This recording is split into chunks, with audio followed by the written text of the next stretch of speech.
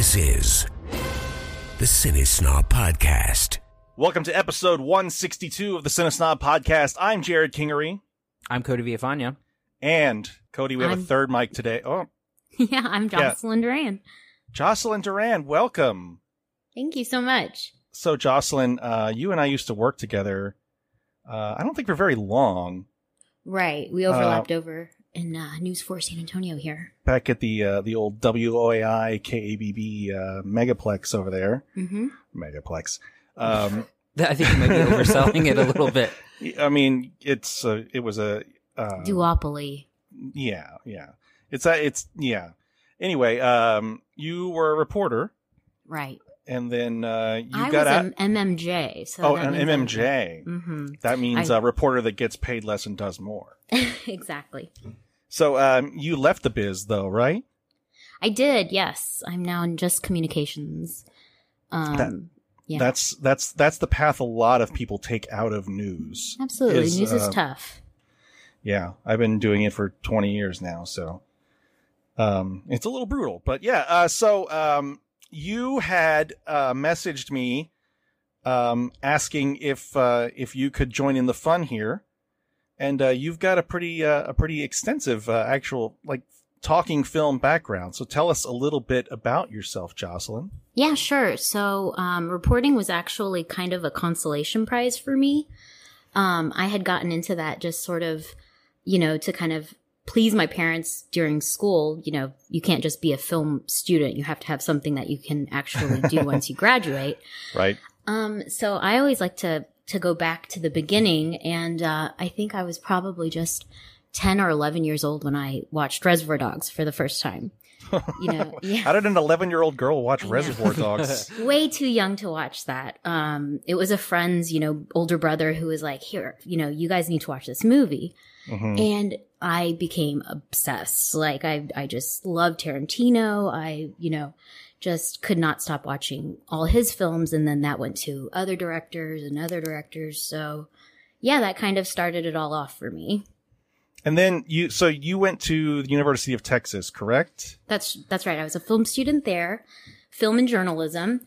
And I wrote for the Daily Texan. I was a film critic there. What were some of the films you reviewed while you were there? Sure. Well, I heard y'all talking about Brick earlier, in the later episode or an earlier episode.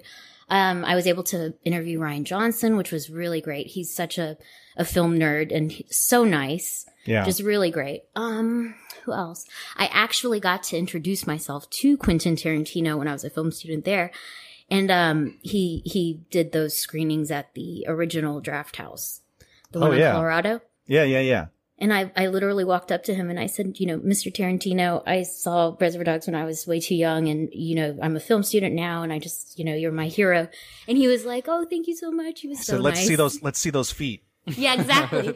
I did start, okay, thank you. Okay, I'm going to go walk away. I'm a young girl and, he's got that reputation. But yeah, so I was just a film student loving life. And then, like I said, I got into reporting and then of course we crossed paths. And it's kind of funny because I knew you liked movies and we kind of talked about it a little bit when we were working together. But I think during this quarantine, everyone's kind of, just kind of assessing their lives and their future and what life means. And God, I miss movies so much. I had a dream that I was a film professor and I woke up and I was like, that is what I want to do. I want to get back into movies. So I messaged you and gosh, you were so kind to invite me on. So thank you so much. Yeah, for sure. No, it's, I was mentioning to Cody before, we used to have our third mic was our friend Kiko, who of course started this whole Cinesnob thing. And as he got busier with kids and his reviews are on Rotten Tomatoes, so he doesn't need us.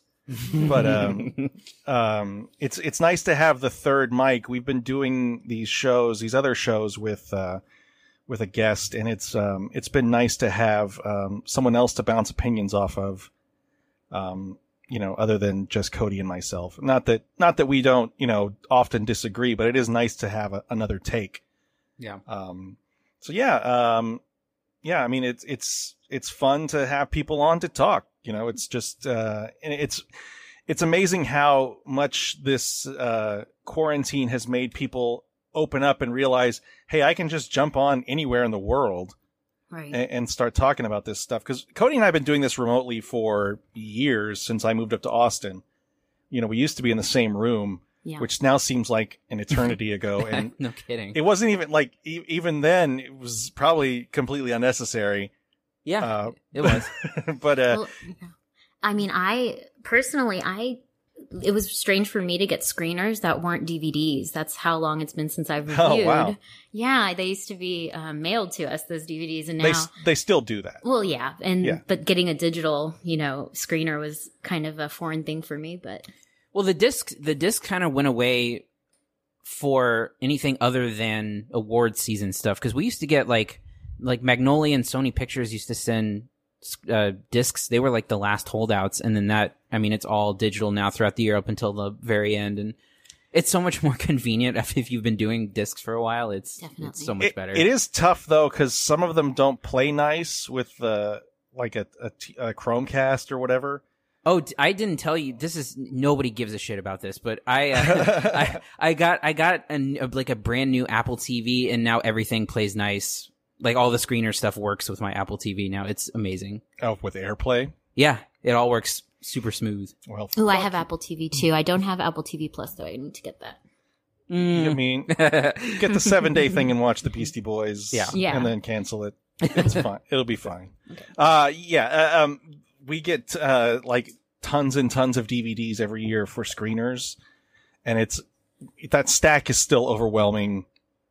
When it comes down to it, you're like, holy shit, do I really have to, like, cause some studios like Neon sends like a book basically of DVDs, and that's, usually they're kind of off the wall. Of course, this past year they had Parasite. And then is it Magnolia that sends like the envelope of 20 discs, Cody? Yeah. Cause Magnolia and Magnet are together. And so it's literally like a couple dozen in like this giant fat package that is just, there's no possible way anyone gets through all of those. When you were with the Daily Texan, Jocelyn, did you go to the screening, the preview screenings at theaters? Yeah, I did. And actually, when I was there, one of the sort of biggest moments for me was I did a junket in New York with Ang Lee for Brokeback Mountain. So I got to interview Heath Ledger. Oh, and wow. Michelle Williams, and that was like this crazy moment where I'm in my 20s and I'm like terrified to just be in the same room as these, professional critics. But that is something, being able to be in the same room. Larry McMurtry was there as well. I was like, oof, that was like. Did he write that book? He did. Yeah, it was a short story that it was based on, I think, by him. And yeah, that was like, I think I peaked. That was like it for me. I've been to a few junkets. My biggest one was probably the 21 Jump Street junket. That was in Austin during South by. Jonah Hill was a dick to me for the second time. I can't tell you how much joy I derive out of watching those videos of Jonah Hill being an asshole for absolutely no reason. I know, and like he's supposed to be this super nice guy. You're not the only one. If it makes you feel any better, right? There was horror stories on Twitter recently about that. Yeah, and I'm just there doing my fucking job. Yeah. For me, it was Egon from Ghostbusters. He was an asshole to me. Really? Yeah. The late Harold Ramis? Yeah, I feel bad, What happened? Defaming someone. He was just, I think, a little condescending. Maybe it was because I was a girl. Maybe, who knows? But he just kind of talked down to me a lot. What was this for? Gosh, I don't even remember. No, I'm sorry. It's, it was, I'm going to have to look it up. It was something, Harold Ramis, and it was South by Southwest, early 2000s. I'll get back to you on that. Oh, it may have been something like it would have been like year one. Yeah, or that's something. what I was thinking. Year one. In which case he would have had reason to be grumpy. Yeah, year one was 2009. Yeah, that's probably what it was. We were just doing a retrospective with him, like a Q&A kind of a thing. Yeah. Yeah. But yeah, I'm sure he was just having a bad day. Maybe he, just got up on the wrong side of the bed that day.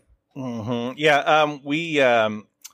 We did, I did a few of the Dallas ones too. And they would like fly me up there. It was crazy. But saying you peaked with that, I would disagree because junket people are way different people than like regular in the film critic circles. Okay. So it was good to experience it, but maybe not, just do that. And I don't want to cast any stones on people we may be in a film critics association with, but a lot of these people are like fame chasers. Their goal is to like pose with pose for a photo with these people. Right. And only post positive reviews. That was a big thing. It was sort of interesting, being told that you can't really write a negative review when they fly you places. And I was like, journalistic integrity is not really here. Thankfully, I never really saw any bad movies. Same. Who can complain about Brokeback Mountain? I mean, right, of course. And I did. I loved 21 Jump Street, and I did. The Campaign was another big one I did with Will Ferrell and Zach Galifianakis, and I enjoyed the movie. But it wasn't great, but it was still, I was able to write a positive review legitimately. But it is it's such a weird life because like they give you a per diem, so they flew me to Dallas and got put up in the Ritz-Carlton hotel. Wow. It was bonkers. Yeah. And they give you like a per diem of like $85 per day to spend at the hotel. So like you can just get room service for free. And then like it was right next to the American Airlines Center. So like all the NBA refs were staying there. So like I got on the elevator with Bennett Salvatore. It was I was like, is that fucking Bennett Salvatore? But it's a weird life.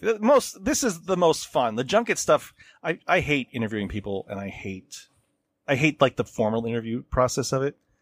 And I really hate red carpet stuff. I don't know, Cody, if you ever did any of the red carpet stuff, but that stuff sucks. No, and I've only done one a roundtable interview. I did at South by Southwest. There was one for Bad Words, and I did one with Jason Bateman, and then another one with Catherine Hahn. And after that, I was like, I'm never doing that again. I hated that because it's everyone fighting over the chance to say something, and their questions are like, so what were your favorite comedies? I'm like, oh, this is such a waste of time. and so I've only ever done like one-on-one stuff. I won't mess with red carpet or roundtables or anything like that anymore. Yeah, Jocelyn, did you do any of that during South by when you were here? No, thankfully, I wrote for their brochure, so I got the gold pass. But then by the time, the screenings were happening, I was off, the clock. I was just there enjoying. So that was nice. What's the coolest thing you saw? At South by? Like movie-wise. Yeah, Thank You for Smoking, I think, was one that opened. I mean, and that kind of really shook up just the movie industry. It was so different than a lot of things that were out at that time. So that one was a great one. I can't really think of any other ones right now. Cody and I love to talk about the Disaster Artist screening we were at. Oh, I bet. That was just so much fun. And that had come like was that before or after Baby Driver? That was after Baby Driver, right? That was after Baby Driver. And Baby Driver was an awesome time too. I didn't like the movie as much, but well, that was a cool thing because they had like a DJ there beforehand, and like it was a full-on party atmosphere. And you're just fucking like 2 feet away from John Hamm. Yeah. Like, God damn, that is a handsome man. And then, I think we're in Edgar Wright's. You said that out loud too, Jared. It was super weird. Shit. It's that salt and pepper beard. God.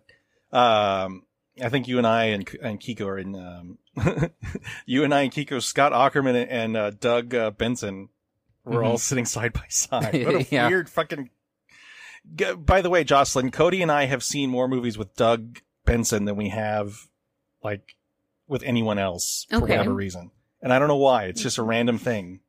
Like, we were behind him in line once at South by, and shocker, he had the largest font on his phone. I wonder why he can't see so well. And then when I saw Rogue One here, the press screening, he was just there randomly. I don't know what Doug Benson does, but he's stalking you, obviously. Yeah, yeah, he really gives a shit about me. He's the only one though. Did you ever go to Fantastic Fest before? I did. No. I worked Fantastic Fest when I was there. Okay, he's the only celebrity or only person of note that I've ever seen go to Fantastic Fest that doesn't love everything. Yeah. Like that doesn't absolutely gush over everything that's happening there. No, I'm sorry. I'm thinking of the Austin Film Festival. Oh, I get him confused. Cody's bitter We enemies. don't talk about that one. It could have been both, honestly. Speaking of people that only want positive coverage. Yeah, no, shit. Yeah. So anyway, welcome, Jocelyn. It's great to have you here. Thank you. So we're going to move on now to a little bit of news. So just to lay this out, there's been a lot happening with everybody being in quarantine and the video on demand really taking off. And Cody, you have a special thing you've been following all week and fighting with people online about regarding. First of all, before we get to that, sorry, and I just totally forgot that you wanted to mention this first. The next biggest thing after Scoob, which we talked about last week, hitting VOD before instead of going to the theaters, is the newest Judd Apatow movie, The King of Staten Island, starring Pete Davidson. Yeah. So this was something that was supposed to come out. Well, it was supposed to premiere at South by Southwest and then come out in theaters on June 16th or something like that.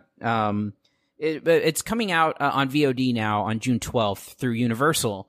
And so this is another, to me, it was a pretty crazy example of a well-known commodity like Apatow, and not just producing, but directing a movie, who's had a lot of box office success, taking it, the studio's going to take a risk by putting that out there. And I think that, it's one thing to have Trolls World Tour make a ton of money because it's in being a family movie and, entertaining kids for hours during the quarantine. But this is going to be a really interesting test, I think, to see what happens with a rated R comedy, especially since we've been talking kind of ad nauseum recently about how the studio comedy is sort of a dying thing.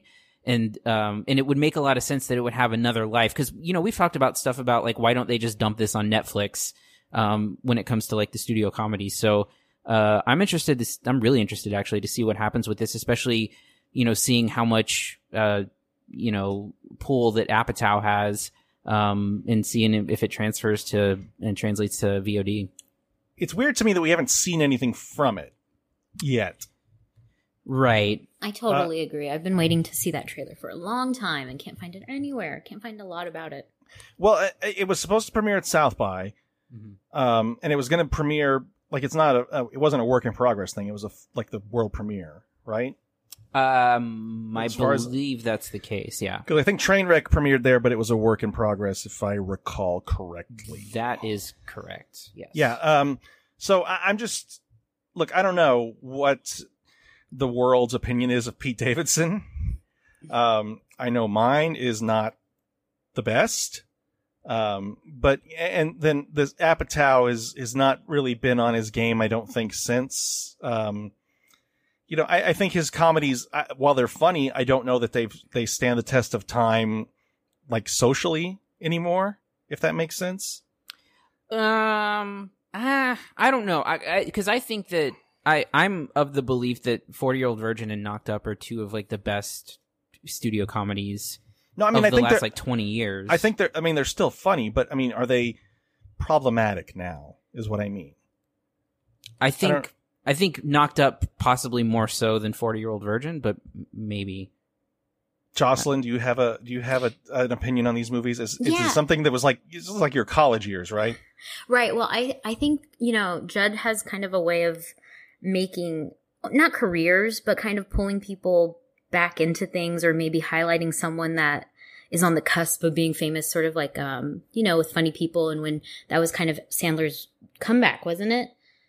Mm-hmm. It was what everyone thought was going to be his comeback, and then he went back to making movies for Netflix called Ridiculous Six, right, or whatever the hell. Yeah, with wigs and stuff. But I don't know. I think he's kind of trying to make Pete Davidson a thing almost. It's sort of it started getting buzz, and he has this kind of underground following of people who really like him. Pete Davidson? Yeah, really? I still love SNL. Well, I watch it all the time. We do too. And he has such big fan. People just love those dumb videos that he makes. I'm still kind of curious as to what it was that that and I don't want to sound like an ass, but I don't really know what it is that Pete Davidson has that's like comedically like that makes him stand out. I feel like he's been, he can be funny, and I think he's hilarious when he's being himself, or like a tweaked version of himself. But I don't really know. I'm curious what it was that got him on SNL in the first place. I think it's that whole underdog thing. Maybe. And he was also pretty young when he got to SNL as well, and I think that was part of it too, is just having a young voice on the show. But I don't know that he's really, I mean, memorably he was 20 when he joined SNL. Yeah, I think that's definitely it. I think it was kind of like, okay, SNL seems a bit old, and Lauren is getting up there, and then they sort of brought him in as sort of getting those really, even younger than millennial people to start watching. I get it. I just don't know what it usually seems like. Someone has to have something to stand out. Well, that's why I was so excited to see this trailer, because it started getting buzz and people were talking about it, and it's like, okay, let's see what he can do. Yeah, maybe it's not a good thing. I don't know. It seems weird that we're less than 2 months out from a big comedy release. Shit, no wait, what day is it? Yeah, so we're just over a month away from this release, and it even when it was going to be released in theaters, and we haven't seen anything from it. Mm-hmm. So yeah, I don't have high hopes personally. You're skeptical, I can tell. I'm very skeptical. I don't get Pete Davidson, and maybe because I'm old, but I just don't get the appeal of that type of guy. Because I don't. And admittedly, I was sort of on the same boat, and then I think that Big Time Adolescence kind of changed that for me, where I really started to understand a little bit more. And I know that you and I have differing opinions on that movie, but I kind of started to understand a little bit. Because, I mean, I think the thing that people liked about Pete Davidson from SNL was when he would do Weekend Update as himself, like you were saying, when he's being some version of himself. I think he's the best version of that. So I think that that's why in these movies that you're seeing, like Big Time Adolescence, he's playing essentially himself, and in King of Staten Island, it's not, he's playing himself basically. There's a new character name and stuff, but it's his life story essentially. So is fucking Machine Gun Kelly going to be in King of Staten Island too? Not that I didn't think he was actually pretty good in Big Time Adolescence, but I think it's in his contract that he has to be in all of Pete's movies. He's like his Rob Schneider. Yeah. Jesus, exactly. Man. There you go. Yeah. Anyway, so that's hitting June 12th. So along those lines, Cody, you, as I hinted at a minute ago, you had found this Wall Street Journal article that you sent to me and you published about on your Facebook wall. Mm-hmm. God, that sounds so 2009. Sorry. You put it on your Facebook wall, Cody. And it has, it's about the money Trolls World Tour made. Mm-hmm. And how Universal says they're going to change their release strategy. And it really fired you up. It did. Well, I mean, if you go back and listen to years past of this show, I seem to have prematurely several times thought that there was a changing of the tide in the VOD world. Yes. And to my credit, I think that some of them were legit. I think that Snowpiercer was like one of the first really big ones where Snowpiercer made millions and millions of dollars on VOD. And for Harvey Weinstein. Well, that was problematic. But so I think we've all been sort of wondering what kind of business Trolls World Tour would do, because that was the first movie the big movie that skipped theatrical altogether and went straight to VOD. And we've been seeing like different reports of different numbers. And the Wall Street Journal reported that in the first 3 weeks that Trolls World Tour has been out, it has garnered about 5 million rentals in the U.S. and Canada for a total of $100 million in rentals.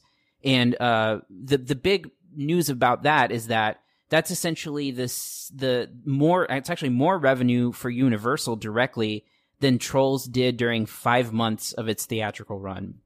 So the big thing and the reason why I kind of pointed this out to people was that the statistics come down to when a movie is coming out theatrically, they have to share about 50% of the box office sales with theaters. And as it turns out, when they go straight to VOD, the studio gets to keep 80% of that.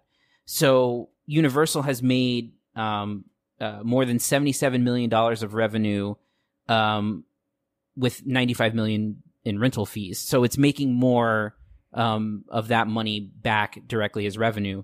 So essentially, the idea being that movie studios now have greater incentive with the greater amount of people renting movies to put them on VOD because they keep more of that money. So they, so a movie. So the reason that it intrigues me is that there's always these like low to mid budget movies and like, anything up to like $50 million that kind of get thrown out in theaters and get crushed by whatever big tentpole movie is out there, and only, struggle to make back its budget. And I think that for me, I see an opening there for VOD to make a real difference for those budget movies because in order to make it more of a profit from the studio, just from their standpoint, it doesn't have to make as much money, but it also provides a legit alternative entertainment to the, big budget blockbusters and going to the theater, stay home and rent a movie like they are doing with Trolls 2.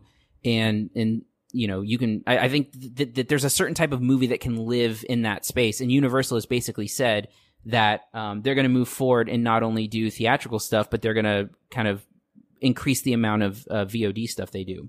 That's not exactly what they said, though. Didn't they say they were going to do both at the same time? Well, it has later sort of been, Universal has kind of walked that back just a little bit, where yes, they're going to do both at the same time, but I don't know that they necessarily mean day and date entirely. They may mean utilize both platforms simultaneously. Well, and this of course pissed off the big theater chains. AMC basically sent an open letter that they were going to boycott all future Universal movies. Yeah, from one foot in the grave, they sent that letter. Hey, but I like that's the whole thing, though. Like that's their whole. I mean, what do you want them to do, Cody? What do you want them to do? It just came off as, bluffing. I mean, do you really think that AMC is going to sit out Fast and the Furious movies to make a point? It didn't make any sense, especially from a company teetering on bankruptcy. Well, but this is the thing that you and I have argued about before, is you kind of always argue this point where you think the theater owner should be okay shooting somebody else shooting them in the foot. And I mean, that's kind of the whole business model of this, it's this theatrical window agreement, because nothing's stopping any studio from releasing a film straight to DVD or VOD right now. Mm-hmm. Like nothing at all. But the idea that there's more money to be made in theater revenue than there is in rentals or downloads or whatever has been the case so far. And obviously with this quarantine and everybody being at home and starved for new entertainment, that's obviously going to drive up the interest in something like Trolls World Tour. Mm-hmm. But going forward, I mean, the big test, I think, is going to be this Scoob movie coming up next, where no one's people aren't going to be as locked down on May 15th as they were on April 15th or whenever the hell Trolls World Tour came out. Mm. So I don't know that there's no control to this experiment. In other words, there's no perfect storm of something. It's a perfect storm of things that have made this a ginormous hit. And I don't know that you're going to get that in the future. There's nothing telling me that if you release Fast and Furious on VOD, that it's going to make, $1 billion like it is when it's released in the theater. Well, and I think the big difference for me is that I just think I wish that we had the opportunity for people to have the choice, because now it's becoming less and less about the theatrical experience specifically and more about the exclusivity of the way that the film is released. Because ideally, and it would make sense that the theaters want to advocate for the theatrical experience, and that's why they would want to have them there. But they don't want people to have the choice. They want the people to be forced to go see a movie in the theater rather than giving them the option to even watch it at home at all. But why would they ever want to do that, though? That's the question I have. Why should they have control and the ability to determine that? If a studio should be able to release a movie however they see fit. Yes, the theaters don't have, I get what you're saying, which is that the theaters have no choice but to take that position if they want to protect what they're doing. But that doesn't make it like a good idea. But the idea is, if you want to be in the AMC business, if you want to show your movies at AMC, you got to play by their rules, right? I mean, it's the same thing with the studio. Like, if you want to show there, because there's all kinds of splits. Like a Star Wars movie is going to be like 90-10 studio to theater, just because you're getting the privilege of showing a Star Wars movie, for example, and the concessions that get sold with that and all the other bullshit. But the idea that you want to do this together, you have to come to some sort of agreement. And I mean, I don't knock the premium VOD experience, but it's not the same. And I don't think people necessarily see it as the same, but it's not something I would imagine any theater that would want to sit on the sidelines and say and allow to happen. I guess I just think that there is some sort of middle ground that can allow certain films to coexist, because I think, do either the theaters or the studios want these, mid-budget movies to eat shit in the theater for 3 weeks? Well, no, but I mean, obviously Trolls World Tour was going to be a big hit. Sure. For what it was worth, because it was a proven franchise, and it had the built-in word of mouth already. But like the King of Staten Island, fuck it, who cares? Put it on VOD. No one gives a shit. But if it's hey, this new Fast and Furious movie is hitting VOD and theaters the same day or a week apart or whatever, yeah, that's a problem. I mean, I legit think that's an issue. Well, and that's where that's where my viewpoints sort of fall, and that's why I was, specific to say there's a certain type of movie that can live in this space. The problem is that the chains were saying, we will not show any Universal movies if they are going to violate that policy. Well, yeah, of course. No, but that means across the whole studio. So that doesn't mean that some Universal movies can go to VOD and some go to theaters. They were saying across the board, we will not show Universal movies if they're going to break the theatrical window.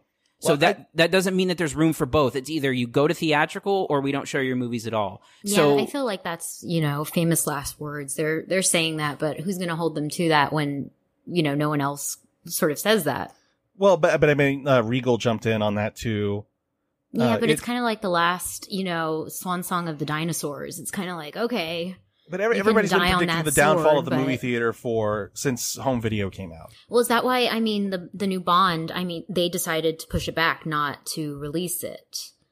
Because right. I think they know people want to go see it in a theater. They don't want to watch it at home. Right. And they have a huge international market in China, which was, of course, the epicenter of all this. But then you think of, Top Gun 2 is going to be coming out. Are people going to want to watch that, on their computer at home? Or are they going to be in a theater and have the whole experience? And I think, there's, look, I don't want to sound like some romantic for the movie theater experience, but a lot of people do it fuck you, Cody. There's a lot of people do kind of relish that experience. And we've seen it, you see it on social media with people like, oh, there's a great crowd at the whatever. I'm kind of over going to the theater at this point, frankly. If I could watch everything at home, it'd be great. But, I don't know that, especially coming out of this whole quarantine issue, I don't know that people are going to want to stay home necessarily. If they want to see a movie, they want to go out to a movie. I mean, I sort of think the opposite of that. I mean, have you seen the dipshits at the lakes and stuff? I mean, yeah, they don't give a fuck. Yeah, of course. But I don't, but I think that, well, I mean, the dipshits don't speak for everyone in mass, so I don't. But also the renters don't speak for everyone in mass either.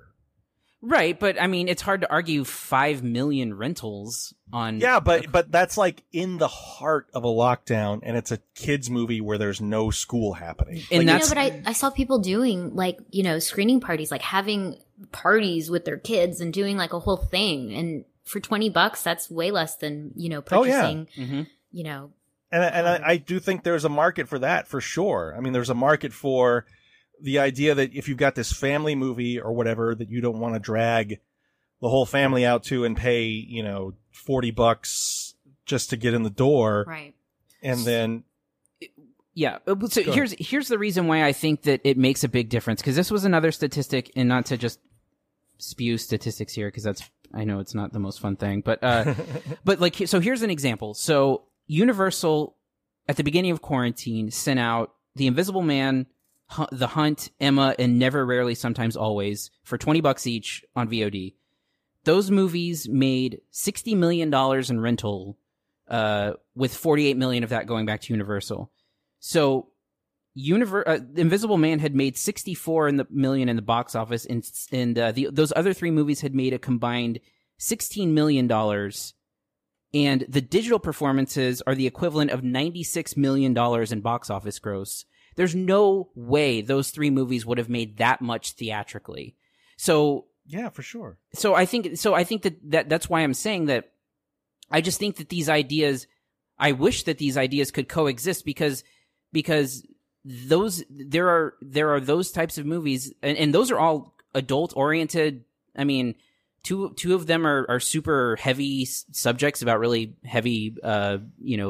The Invisible Man is one of those, right? Yeah, and Never, Rarely, Sometimes, Always is super dramatic, and then The Hunt is just a dumb, R-rated. Wait, were you being serious? I'm sorry about The Invisible Man being heavy. I mean, it's a movie ostensibly about domestic violence, so yeah, and gaslighting and stuff. Sorry, so yeah, I was just being an asshole, but yeah. I mean, yeah, that's a given, but but yeah, so I mean, I just think that that's, to me, that's eye popping, that these movies that, especially with like The Hunt and Never, Rarely, Sometimes, Always, and Emma, those are movies that were never going to generate box office. Even without a pandemic going on, they would not have generated that much money. And so, that's an interesting thing, where these small budget, smaller movies can really make a lot of money for these studios. And so there's different avenues for them. So I don't want the theatrical experience to be replaced by any means, but I don't see why these things can't coexist. Especially when it comes to movies that the movie theaters are not missing out on $80 million from those three movies by having them be at home. They're just not. Those are the types of movies that people are going to stumble upon when they're at home looking for entertainment, I think. Well, I mean, I think at least half of those are art house movies that is probably going to kill the art houses if that release strategy takes hold. That's a good point. I think that's the biggest thing here, is that they're going to be the small, quiet movies that, people just watch at home and pay $2 for instead of $20. Right. But again, you can't judge anything about what's happening right now as normal. It's like, yeah, it made a ton of money for Universal, more than it would have in a theatrical release, or more than it did in a theatrical release. But the circumstances are just mind-bogglingly different than the world had been 2 weeks before. Mm-hmm. It's not a situation. There's no real comparison to be made here. I mean, look at last awards season. You had half of the Best Picture nominations that were released on streaming services. At maybe not at the exact same time as their release date, but if not at the exact same time, a couple weeks later. And I think this is the epidemic or the pandemic is sort of moving that needle away from where it currently is. It's pushing it slightly over, and sure, it's going to move back, but it has still been pushed over before, and people have seen like, oh, this is a model that we can use. Right. And I mean, Netflix is kind of stacking the deck in that fight, frankly. I mean, it's no coincidence that they are behind it. They're looking for their Oscar. But the other side of that coin is that all of those major chains boycotted all of those Netflix movies from being theatrically shown there. So the only theatrical releases that those got were in the smaller independent chains and things like that. So like Alamo Drafthouse and Santikos were showing Marriage Story, but AMC and Regal and Cinemark and all the others were not. Right. Where you don't go to see those movies. You go, to see the Top Guns and the James Bond movies. Look, I'm hesitant to read too much into this personally, just because it's such a different, point in time. There's nothing you know, how many people watched fucking Tiger King because it was just the newest thing everyone was talking about, you know, on Netflix. And then now no one's talking about Tiger King. At least I hope not. But, I mean, it's not, look, I mean, it's not, it is, we will know more about this, I think, once we see what happens with Scoob and the King of Staten Island to see if it's a sustainable thing. And even then, you don't truly know because we're still going to be in the midst of it. It's just not going to be in total, you know, seemingly lockdown mode. But I think that this can be the beginning of like the beginning of the turning of the tide. Right. let's put a pin in this and talk about it in 5 years when something else happens for Cody to be calling this the beginning of the turning of the tide. So, yeah. Anything else before we move on to reviews here? Nah. No. All right. Everybody got another system? Yeah. For another, that'll hold me over for a couple months at least. All right. Let's go ahead and move on to reviews. Here are this week's reviews. First up, we have Arkansas. 'Cause everything that glitters is not gold. Come on back with the Gatlins. What a lot of people don't know about organized crime in the South is that it's not that organized. What's with the cones? I thought the randomness of it might throw off a cop. I guess that's smart. I'm near the bottom rung of an outfit run by a man I've never met before. A man named Frog. I'm the boss. You may never refuse an order, and you may never quit. Pat Bright, park ranger. I'm with Frog. I've been ordered to intervene. Do not socialize with the locals. Do not draw attention to yourself. This is creepy. Do you like creepy? This is the debut directorial film. Directorial debut? That's how you say that. That's how you say that word. For actor Clark Duke, who you may know from The Office, sort of, for a little bit. What else? He was in Kick-Ass, correct? Hot Tub Time Machine movies. Hot Tub Time Machine. Yeah. Kind of a low-key comedic actor. This is, I guess, his take on sort of a Tarantino-ish, Soderbergh-ish, something, Coen Brothers-ish movie. Jocelyn. Yes. What did you think of Arkansas? You know, I lived in Arkansas for 2 years when I was a reporter, and I had seen the preview, and that kind of piqued my interest a little too, because I'm like, oh, I love that when someone's from somewhere and they kind of want to, you know, show people what it's like to live there. Mm-hmm. So I had high hopes for this one, and the cast is amazing. I mean, like John Malkovich, Vince Vaughn. I was super excited to see Michael K. Williams. He's one of my favorite actors out there working right now. Vivica A. Fox was in there. I was like, oh, it was just kind of like surprise after surprise for the cast. And I think, like you said, the Coen brothers, it was going for, I saw some comparisons to Fargo, but for me, I was thinking about it. It really kind of tried to do a Lebowski thing, like kind of inept criminals. Did y'all get that? A little bit. I mean, it's, I guess, in that sort of, they're a lot less lovable. But kind of trying, exactly, like, it didn't work. I mean, the Lebowski, the Coen brothers thing is pretty much like guys that are put upon, that all this stuff is put upon themselves. Like they're in the situation because of their own. Precisely, doing. In this strange, you know, group of characters that come in and out of their lives, sort of. That are a bit larger than life kind of a way. Right. Yeah. I mean, it was hard to get through. So this is, like it really comes across as a sort of, I think Cody, you mentioned this to me, like Clark Duke saw, one Tarantino movie and one Coen Brothers movie, was like, I got this. Yeah, exactly. Yeah, that's exactly what I texted you. Yeah. I think that is, I mean, look, I've been a fan of Clark Duke for a while. I don't know if either of you saw, there was a web series he did. It was him and Michael Cera, and it was post Arrested Development and like a couple months before Superbad came out. It was called Clark and Michael, and it was a mockumentary where him and Clark Duke and Michael Cera were basically trying to sell a pilot. And it was, and like Tim and Eric were involved, and and a bunch of Arrested Development cast members. And it was great. And that was the first time I'd ever seen Clark Duke, and I've been a fan ever since. I think the thing is, it's trying to be a Tarantino movie in like the scale of everything, in like the span of how things happen, and even like the chapter setup of everything and the bouncing back and forth in time. It's not necessarily a linear story, because it bounces back and forth during time frames. And then it's trying to be a Coen Brothers movie in that, yeah, you're showing inept criminals or that kind of thing. The problem is it doesn't do any of the legwork for any of those things to make sense, because you're instantly thrown into the characters between Clark Duke and then the other lead, Liam Hemsworth, and like they're already like ball busting each other, but they're like meeting for the first time. It just doesn't feel authentic. I kind of don't know what Liam Hemsworth is doing in this movie, because he's essentially a blank slate of a character. I feel like because Clark Duke is trying to be comedic at least, and Liam Hemsworth is a wet blanket that has like nothing to do that's totally agree about remotely interesting.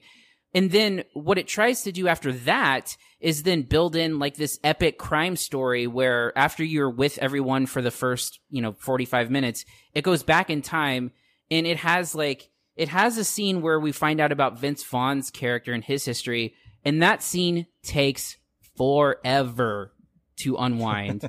And it becomes at that point exhausting to watch, because that's not the first time that they go backwards in time to Vince Vaughn, who's obviously telling a story of details that I just don't think are interesting to the main plot, especially when you spend 45 minutes establishing these two characters in like a buddy movie, albeit a weird crime buddy movie, but one nonetheless. And then you spend like 30 minutes with another character who had, 1 minute of screen time. It just doesn't flow very well. And I think at the end, what you get is a movie that's not snarky enough to be like a black comedy. It's not epic enough to create this grand scale. It's not interesting enough. It's not, even as criminals, if you want to look at it as being inept criminals, I don't really think they're inept enough. They're more oblivious to anything else. So you don't get any humor of their ineptitude, which I think is what makes something like the Coen Brothers, or even like Fargo, when you have, the Peter Stormare and the Steve Buscemi characters who are sort of inept criminals in their own way. And it just none of it passes the muster at all, I don't think. I just don't really get what the point of telling the story of Vince Vaughn's character added to the film, other than Michael K. Williams, who, like Jocelyn, you said, he's great, but he's just kind of playing the same standard Michael K. Williams role, which is this sort of like tough guy who's also really clever and kind of not self-deprecating, but like really able to cut to the chase of a conversation.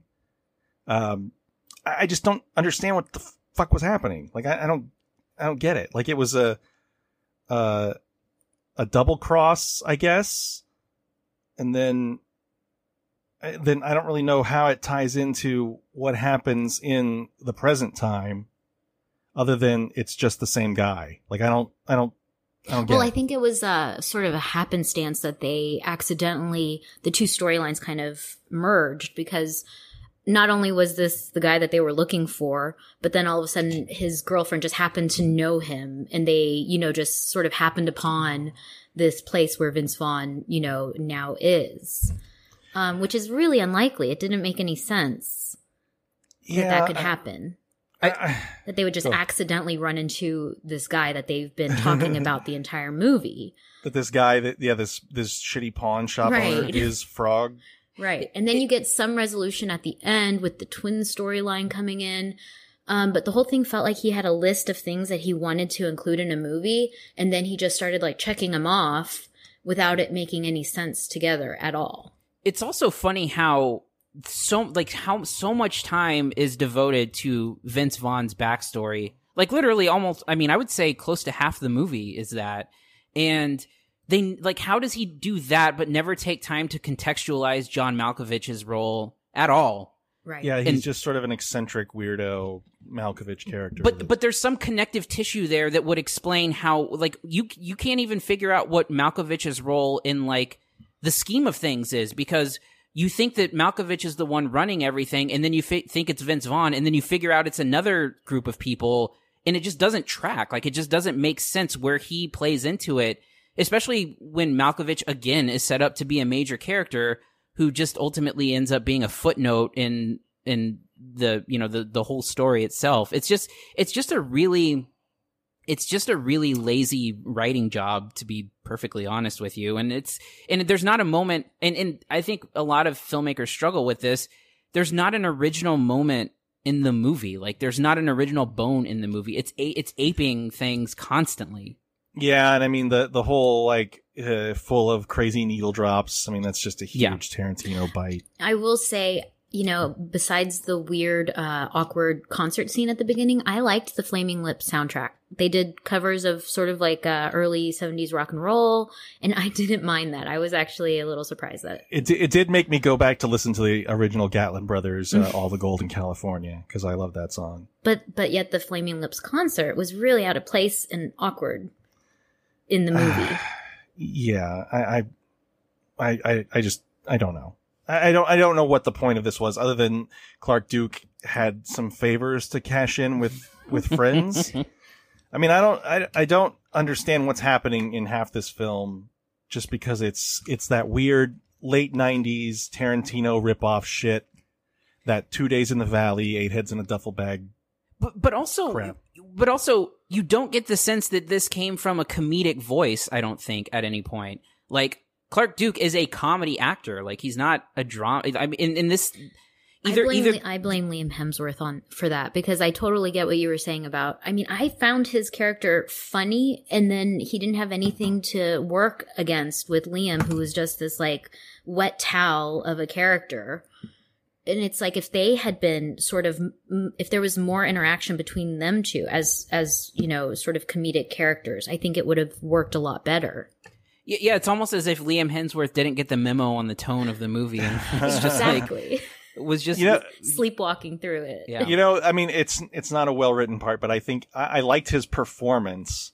I just don't think it belongs in this movie at all. See, I don't even think it's an interesting performance. I don't even think he's really performing. I think that to me, it's such a neutral performance, especially how the character is written. I think most of the fault lies with how it's written, and it's written like shit. Yeah. And the dialogue, oh man, it was tough, especially at the beginning. Like you said, that first interaction between the two, it was really hard. And like, Clark Duke he looks funny, like he purposely looks stupid. Like, I'm just not into it. All right, let's move. This movie sucked. What's your grades for this, Jocelyn? All right, I went with a C- on this one. C-. Cody? I am also at a C- for this one. I'm gonna go 3 for 3, C-. I don't get the point of this. I did like Eden Brolin was the first time I'd seen Eden Brolin. Yeah, she was great. I liked her. I think her character was really poorly written, because I thought, like, for a second when Hemsworth cracks that dude over the head, I thought like she was turning like against them when she picks up the knife. That would have been interesting. Yeah, but the interesting was not in Clark Duke's wheelhouse in this one. So. All right, let's move on. Sorry, one quick thing too. This movie comes out on Tuesday, May 5th. It was originally scheduled for the May 1st, so you will be able to find this in a couple days for rental. Through Lionsgate, and also this was the first of a few movies that we'll be talking about today that was supposed to premiere at South by Southwest. I forgot to mention that. Oh God, Cody. Okay, let's go and move on to our next movie, A Secret Love. So this is our standard 1-bedroom, and it has a balcony. We have not had any same-sex couples, but we do have family members that are. If there was, would they be accepted? Because we are a couple. They've been in my life since day one, and they've always been anti-Terry and anti-Pat. Didn't know they were gay till 3 years ago. How long have you guys been together? 65 and a half. 65 and a half years. All these years they've been together, and they've hid this secret from us. Holy shoot. You were pretty cute, my dear. They were playing baseball. Women didn't do that. They had the courage to do something so different in a time when difference was not looked on as something good. This is a Netflix documentary from the strangest producing partners I think I've ever seen in Ryan Murphy and Jason Blum. It is a Blumhouse movie, yes. A Blumhouse movie. But it is a documentary about two elderly women who have been in a relationship for like 70 years. Mm-hmm. And just sort of, it's almost like a little slice of life, I think, more so than anything else. But Cody, what did you think of A Secret Love? Well, it is a slice of life because it does tell the story of two people sort of in a vacuum. They're not literally in a vacuum. I mean, they are two people. Shut the fuck up. two people who are in this decades long relationship. And I think when you have a documentary, especially that's talking about a specific story, I think that the one thing that documentaries get wrong when they do that is they don't contextualize it enough. So it's more or less just their story, but without putting it into context. And I think one thing that A Secret Love does really well is it contextualizes their experience. So it's not just what their stories, but I think their stories are interesting for the most part. You have someone who one of the women was a female in the female baseball leagues. That was A League of Their Own was based on. She was in those leagues, and then and I think that they had lived very interesting lives, but where you start to really see the real context of it all is having them talk a little bit about what it was like to be gay in the 50s and 60s, which I think is something that is not really stories that aren't really told very much, at least that I have seen. And so I found it really interesting and kind of, you even see them in what is almost present day, trying to coordinate medical stuff and referring to each other as cousins, even 70 years into their relationship. And I think it's really eye-opening to see, not only the story about how, they grew up, but also how they had to face these issues within their families and within culture, and they had to hide things from people. And, and I think that it does a couple things really well outside of that, which is I think that it tells within the family story, there's a lot of interesting dynamics that happen between one of the women and her niece, and they're trying to coordinate, spending their final years in a place where they're in a home, basically. And there's a really kind of powerful confrontation scene that happens in the back half of the movie that's sort of like I hesitate to say I enjoy watching a major confrontation in a documentary, but I think those are the most fascinating things to watch unfold. And I think that it was what you get is like a really kind of powerful display of love and affection. And I think the other thing it did, which was kind of an unexpected consequence, is it really is kind of like a meditation on getting old and aging, and just really, like you'll see months or even like a year goes by and see steep drop-offs and how right. in these declines in them. And of course they're in their 90s, so it's to be expected, but still it's sort of like, and you see them together, still in love in their 90s, having lived, this, again, secret life for so many years. And I just found the whole thing to be incredibly powerful and really sweet, and I really loved it. Jocelyn, what's your take? Yeah, I think you like that confrontation scene so much because we were finally getting a little more insight into them and into who they are.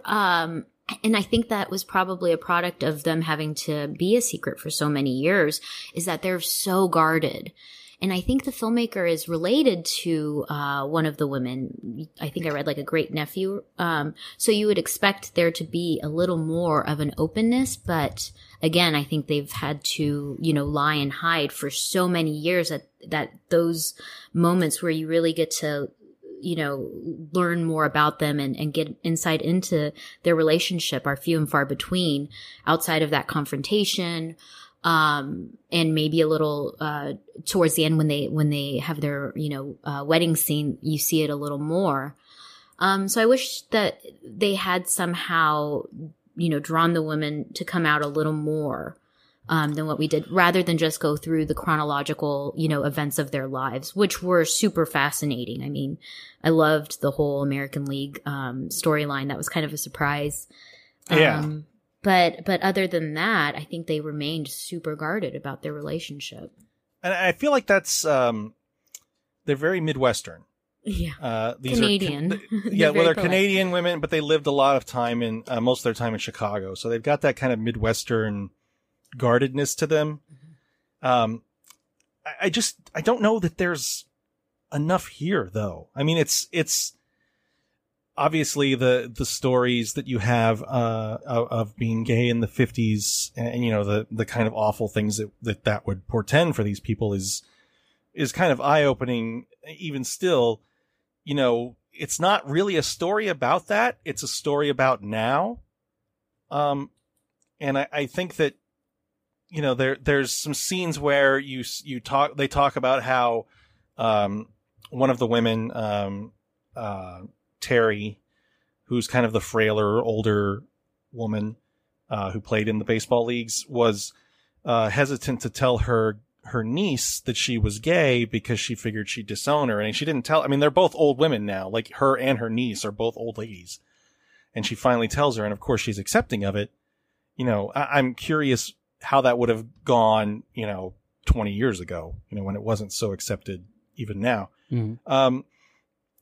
But like Cody, you mentioned, it is like kind of a meditation on aging, but I don't know that their love story plays a lot into that. I mean, and maybe that's, seeing that they're, they have the support of their family and they're, they're accepted by their loved ones that are around still. And I just don't really see the conflict in that part of it. I mean, this is really, to me, it's more about aging than it is about their love story, is how it comes across. Well, I think the part of the love story too is that I think just it was a hidden secret, and it was still something that they were actively hiding from people, even as they were in the later stages of their life and in their 90s. The movie opens on them getting doctor's reports and saying, I'm calling on behalf of my cousin. There's still, there's no one that didn't know. There's no one that didn't know. Well, I mean, yeah, but I get that. But they are still protecting this thing, and so living with having to protect that thing is I think one of the interesting things. And yeah, I think that the guarded nature of everything is maybe a theme that plays throughout, because I think relinquishing control, in sort of agreeing to go to a home or finding the right home or the right place, and in the battle and the tug of war that they had, feels like gripping onto something because they are so used to being guarded and so used to playing everything, close to the vest, that in the end, it's assumed that things are being hidden from family members, or they're not getting everything. So I think that it does. I personally think that does a great job of sort of, showing parallels in those things. But again, I understand what you mean, but I also think that, it's a unique enough story to where I was enjoying finding out more information about them. Though I do think that the more interesting part is, the idea of the aging and that kind of thing. But I just think that it's sort of complicated by the fact that they are essentially living hidden lives up until, I don't really consider it a spoiler, but up until, they get married when they're in their 90s after being together for 70 years. I mean, just that in itself, I think is kind of a, fascinating thing to watch. Yeah. And I get it. And I understand that, these women lived through unspeakable times when it came to this sort of thing, but I just don't think I think the movie is more about it. The way I saw it is it came across more about aging than it did about their love story. And at the end of the day, and maybe I have a different point of view just because it's not something I would care about or consider, that these are two women that live together. It's just, there's this couple that is grappling with age, and it reminded me of my grandparents before my grandmother died, just sort of the idea that, like, all of a sudden they're not capable of taking care of themselves. they need to have someone come in and, take care of clean the house and cook dinners and things like that. And it became more about that for me. And I don't fault it for that, but I think it kind of leaves some on the table because it's only an hour and 20 minutes long. Mm-hmm.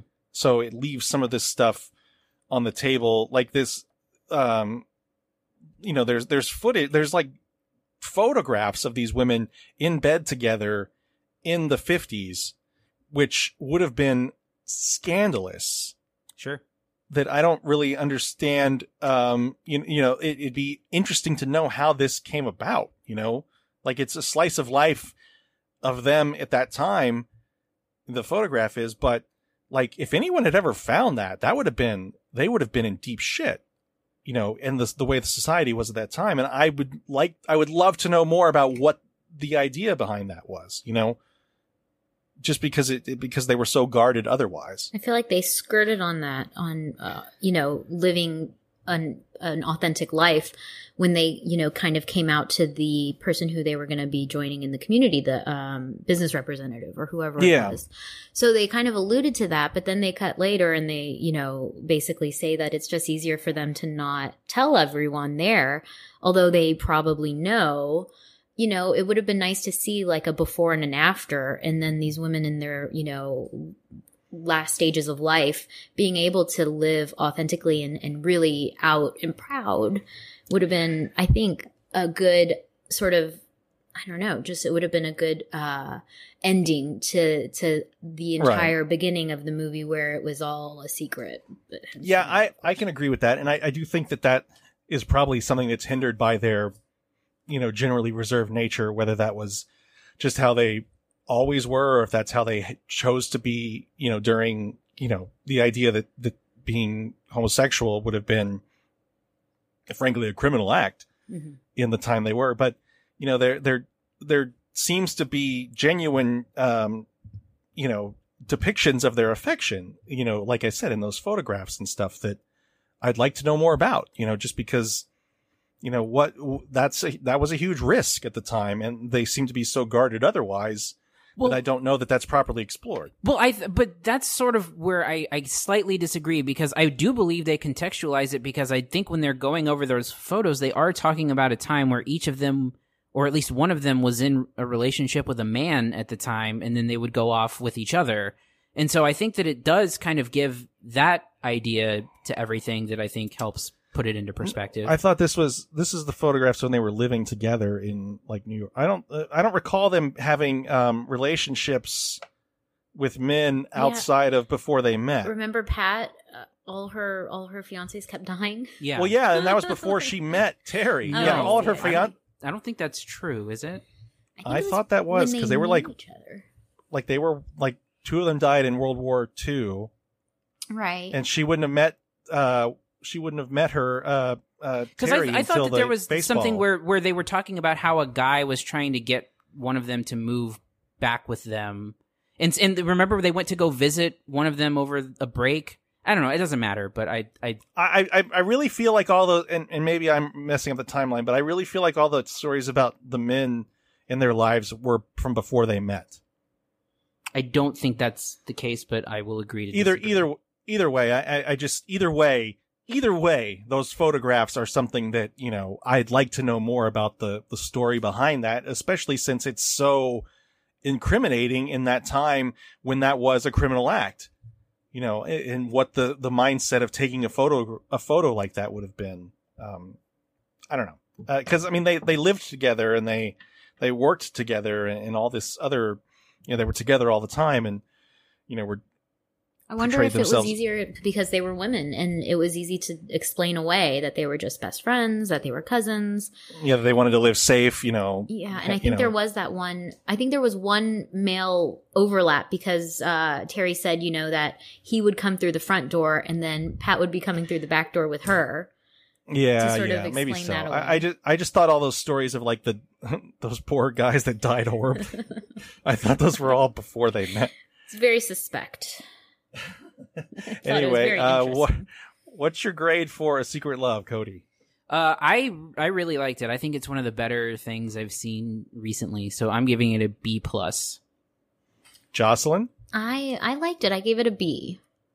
Yeah, I talked some negative things about it, but I still think it's pretty. It's a very moving documentary. Even if I just think it's about aging, less about their love story, I still think it's a B. And that's available right now on Netflix, so you can go watch that. You don't have to wait for that one like you did for Arkansas. We're gonna make you wait for the good ones, like Arkansas. Up next, we have Bull. She wants to be a bull rider now. A bull rider, huh? You ain't gonna make no money in bull riding. You wanna make some money, we can talk about that.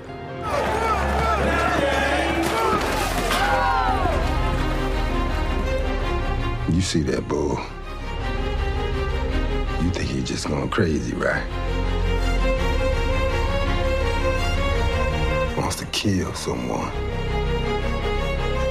His mind is going crazy with anger. But when he gets close to you, he closes his eyes. He can't see.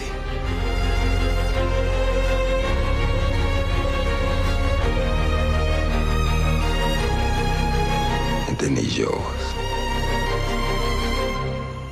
You understand? This is a Texas-produced movie shot in around the Houston area, right, Cody? Yeah, it was shot in the Houston area, and actually this movie was the recipient of the TIFA Award. So you and I are members of the Houston Film Critics Society, and every year we give an award to the best independent film that was produced or shot in Texas, and this was this year's winner. All right, so Jocelyn, what did you think of Bull? I really enjoyed Bull. I thought it was a very understated film, and I liked the performances from the lead actors. I thought it was shot really beautifully, especially those rodeo scenes. Yeah. But I thought a lot of the supporting cast really kind of felt a little just awkward and not really developed. And then I wish it had gone more into the bull riding and less into kind of the opioid kind of storylines that it took us into. Because I really thought its strength was the bull riding and showing her, especially as a female, being interested in it and wanting to become one. I wish there had been more of that. I would have loved to see that. So it's basically the gist is there's this 14-year-old girl named Crystal who her mother's in jail and she's living with her grandmother and her little sister, and she's kind of a troubled kid because they're in, like, I don't know if you'd call them impoverished, but they're very low, lower class, economically lower class. Everybody's kind of poor around there, and there's a lot of opportunities for crime in that, there's, like you mentioned, opioid dealing and stuff. And she ends up breaking into this guy's house, who's a professional bull fighter, which is like a rodeo clown, I guess, but not a rodeo clown. Don't call him that. But he's played by Ron Morgan, who was in Stranger Things most recently that I remember. And he was also in what's the show? Luke Cage, and he was in The Punisher as well. But yeah, so what did you think of the storyline itself, Jocelyn? Well, I wish it had gone more. I felt like there was a fork in the road in the movie and it took one direction, and I would have really loved to see it more show him as sort of a mentor to her. But I mean, it was engaging. I loved the pace. I think for a lot of people that might bother them because it is sort of meditative. You are just kind of watching these people live their lives. But for me, it was interesting to kind of have some insight into this community where, we don't often see these types of people in this, sort of small Texas suburb kind of a thing. Like you said, very impoverished and struggling with the sort of opioid crisis, which I don't know. That felt a little tacked on. It just felt kind of easy to use that as sort of a not as a self-righteous thing, but as sort of getting on the soapbox, like this is happening in these communities, where then we get, sort of the supporting, like the drug dealer kind of guy and that character, and that all just kind of fell flat for me. I would have much rather had seen her kind of go into this sort of area where she's not used to, and it's kind of his area, if that makes sense. Cody? Well, I think that to speak to its strengths, I think that it is it's got that kind of lived in feel, where it's sort of, it feels like it's like an established world. I'm 90% sure a lot of those people are non-actors. So you're getting kind of like the authenticity that comes with using non-actors and in those types of scenes that for better or worse creates an authenticity. Whether or not it's a convincing performance is something different. But and I think that it looks pretty. I think it's well shot. I think the problems I had with it were that I think that it struggles a bit with an identity crisis of what type of movie it wants to be. And I don't know that it has a strong collective voice as a result of that. I think that the interplay between Crystal and Abe is okay, but I also think the film has trouble defining whose story it is, because I don't think that their relationship is strong enough for it to be like about them together.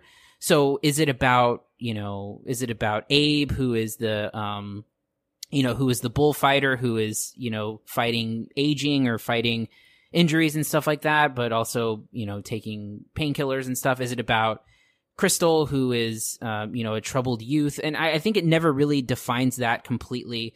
I also think that it sort of hints at a lot of stuff, but never really dives into it to the point where I think you're getting any character development. Like, even on the bull riding thing, her interest in bull riding seems cursory and never goes beyond that. And so I sort of struggled with the, like, if it's about bull riding, she's not really, she talks about being interested in it, but you don't really see it. And then if it's about, it turns into like a drug dealing thing, but then it turns into, about, potentially like painkiller addictions and that, like, and I think that it sort of spreads itself too thin, that instead of being about anything, it's about like 10 things on a very on a very cursory level. And I feel like as a result, I don't think that it's got enough there in its relationships and its storylines to make it feel like it's a completely cohesive thing. Well, the relationship between Crystal and Abe is, I think, like you said, it's not very well defined. Right. Like there's there's the tropes that it doesn't fall into, she's not redeemed by him, he's not redeemed by her, but it just doesn't seem like there's much there. It is interesting that I think an interesting world that it dives into that we've never really seen is like the black rodeo circuit, which is what he's part of and what his, well, not what he's part of, but what he kind of came from, because he's a professional bull rider, PBR rodeo bullfighter at the whatever that tiny San Antonio arena was supposed to be. Freeman. It wasn't even the Freeman. I don't think.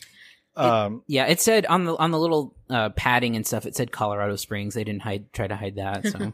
Oh, okay. No, that was the second one. No, it was both of them.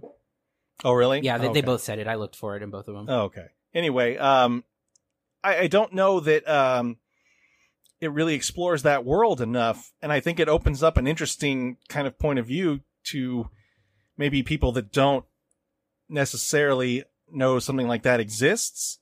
And I think that this is a I guess sort of casually racist town that they're in. There are some slurs just uttered willy-nilly, but I don't know that it ever really kind of calcifies into anything other than it's meditative, but it doesn't end up telling you what it's really meditating on. It just sort of comes to an end. Mm-hmm. And I think that's kind of it feels a little cheated. Like it feels like we're cheated out of something. I don't know. It's very well made, and it feels very well lived in, but I don't know that it really goes anywhere, if that makes sense. Yeah, I mean, I think a word to describe it, I would say, is meandering. I just don't think that it... Because I do agree. I agree with Jocelyn in that the idea behind being a girl and being interested in bull riding, I think would be a great and interesting story to tell. I just don't think that it tells that story. I don't think that... I don't think because again she does it once, but she's like talking about it multiple times. But like the interest that comes in it, like there's like a lot of times when you see something like that, you'll see even like a metaphorical reason why someone wants to get into something like that it might be unusual. But even that is not really there, and I never got the sense that she was like truly interested in it for any particular reason or really ingrained herself in that kind of... I think they were trying to establish that this leads to sort of her finding her confidence later in the movie. But they didn't draw, a direct line to it. They didn't say, this is because of that now she's able to speak up for herself, or that maybe she's learning how to be more confident in herself. And I thought that was an interesting idea. If that had been the case, if they had maybe made that clearer, that it was because of this new thing that she's learning and seeing, from this, kind of old cowboy guy that is teaching her, right from wrong, that has led to her making better decisions in her life and having this newfound confidence and that kind of a thing. And it just, they never really kind of make that clear, or do anything else with it. Well, and I think the grossest stuff happens to her in the last part of the movie. Mm-hmm. The being recruited to sell opioids, and then the whatever, I assume, terrible prostitution that the character's hinting at in that last confrontation with the drug dealer, right, which she stands up against, and again is like sort of, I think, because of the confidence that she has now from knowing this man who has sort of shown her the way, kind of a thing. Yeah, but then that sort of like, well, no, this drug dealer's still gonna try to get his money from you, right? Yeah, like it's not. It just doesn't. I think the addition of the drug dealer was not necessary. Totally agree. It was really kind of like an after school special all of a sudden. Yeah, I mean the guy's kind of hovering around the edges, being creepy the whole time, and then. Yeah. Anyway, what's your grades for Bull, Jocelyn? I gave it a B+. After all that, I think it was still an enjoyable experience. It was beautiful to watch, and I enjoyed it. Cody? I think that there's a lot to like here. It feels like I'm not sure if it's directed by Annie Silverstein. I don't know if it's her first film. Okay, it does. Yeah, and so it feels like a first film where someone's establishing their style and their voice, but isn't quite there. And I don't think I can get in good conscience recommend it. So I'm giving it a C+. I'm going to give it a B-. I think it's well put together. I think there's kind of a something missing. It feels like a downer. And I think that comes a little from the first film, school of thought, like I've got to make something that's different, that breaks tropes. And I don't think it successfully does that. Okay, let's go ahead and move on to our last movie, The Wretched. Dad, Mom's being weird. Mom's always been weird.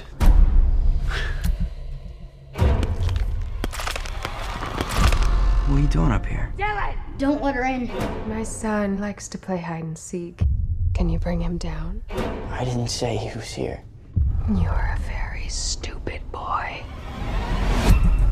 Can I help you? Is Dylan home? Dylan, down here, baby. Your son, Dylan? I don't have a son. He had no idea who I was talking about. Listen to Mommy. Daddy, Dylan. He's gone. I know it.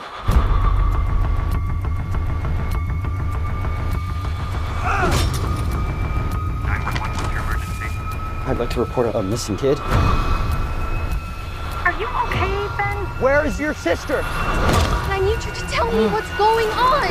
Ben!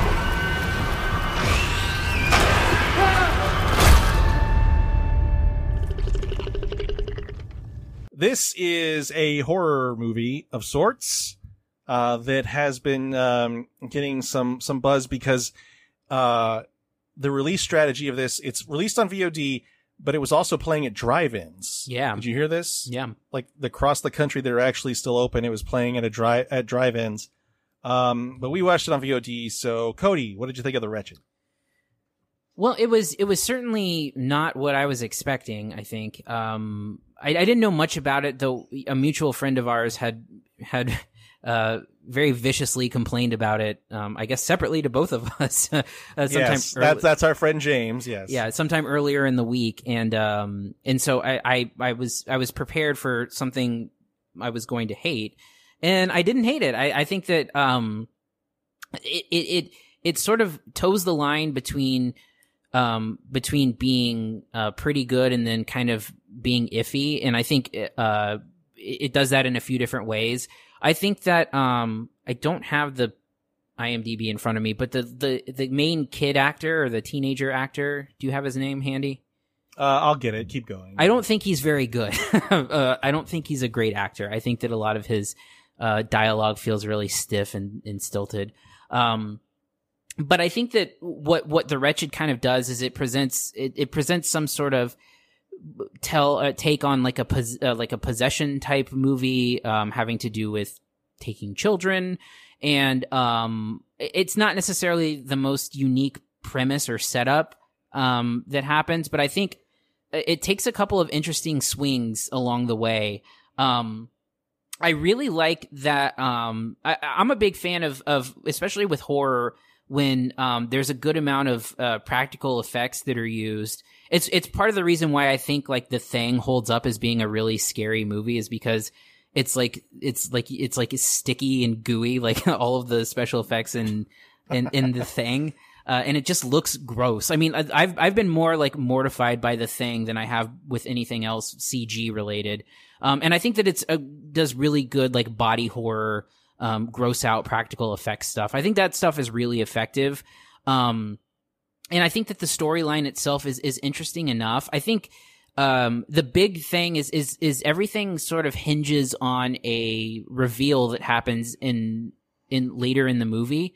And I like the idea of it is really interesting, actually, and the idea of the reveal and the twist, if you will, is not a bad one, and I think that it plays out okay. But the second you start scrutinizing it, it makes no sense. and I think the fact that it makes no sense sort of undercuts it a little bit. But I feel like it's executed pretty well. And I think this is so it's directed by a pair of brothers, right? The Pierce brothers.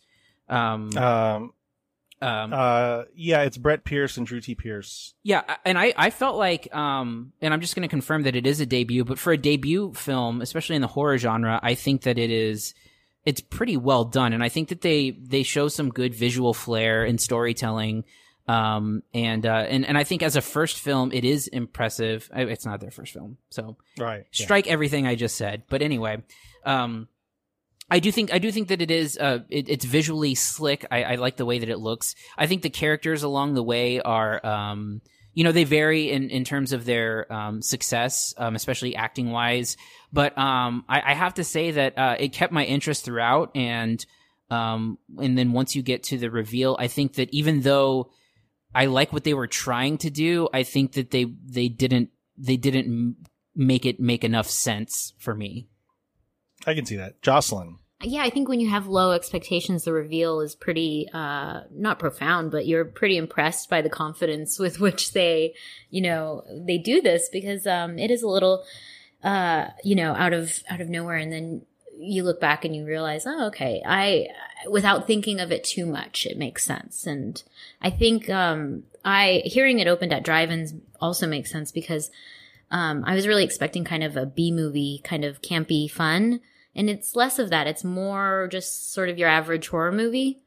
But then again, with the couple twists that they have along the way, I think it was fun. I could have gone more gory and more campy, but I don't know that so let's just say that the notion of this this horror, like the whatever the Wretched is sort of playing with people's memories, right? Yep. And I think that's an interesting concept for a horror movie, because I've had this conversation with people, my wife most recently, about kind of the like memories that you have as a child. Like, do you have those memories, or do you have them because you know you should have them? Mm-hmm. Like you can say, like, I remember being in my crib. Like, well, do you, or do you think that you do because you know you were in a crib? You know what I mean? So like how memory cannot really be necessarily something you can depend on as an accurate portrayal. And I think that's an interesting concept for a horror movie. Again, I think the reveal is written in a way that doesn't, you kind of look back on things and you realize that, hey, this doesn't make any sense based on the timeline of the film, but it is a kind of cool thing to think about. That said, I don't really have a problem with the movie other than that. I think it's fine. I don't think it's any kind of, revelatory thing. Like if you're like, You're Next was a great horror film that was kind of took things and turned them on its ear with the final girl who kicks everyone's ass. What was the one from just this past year with Samara Weaving? Oh, Ready or Not?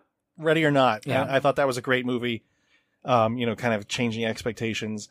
Again, this one's fine. I don't think it's anything super great. I think it's probably a little underexplained, frankly.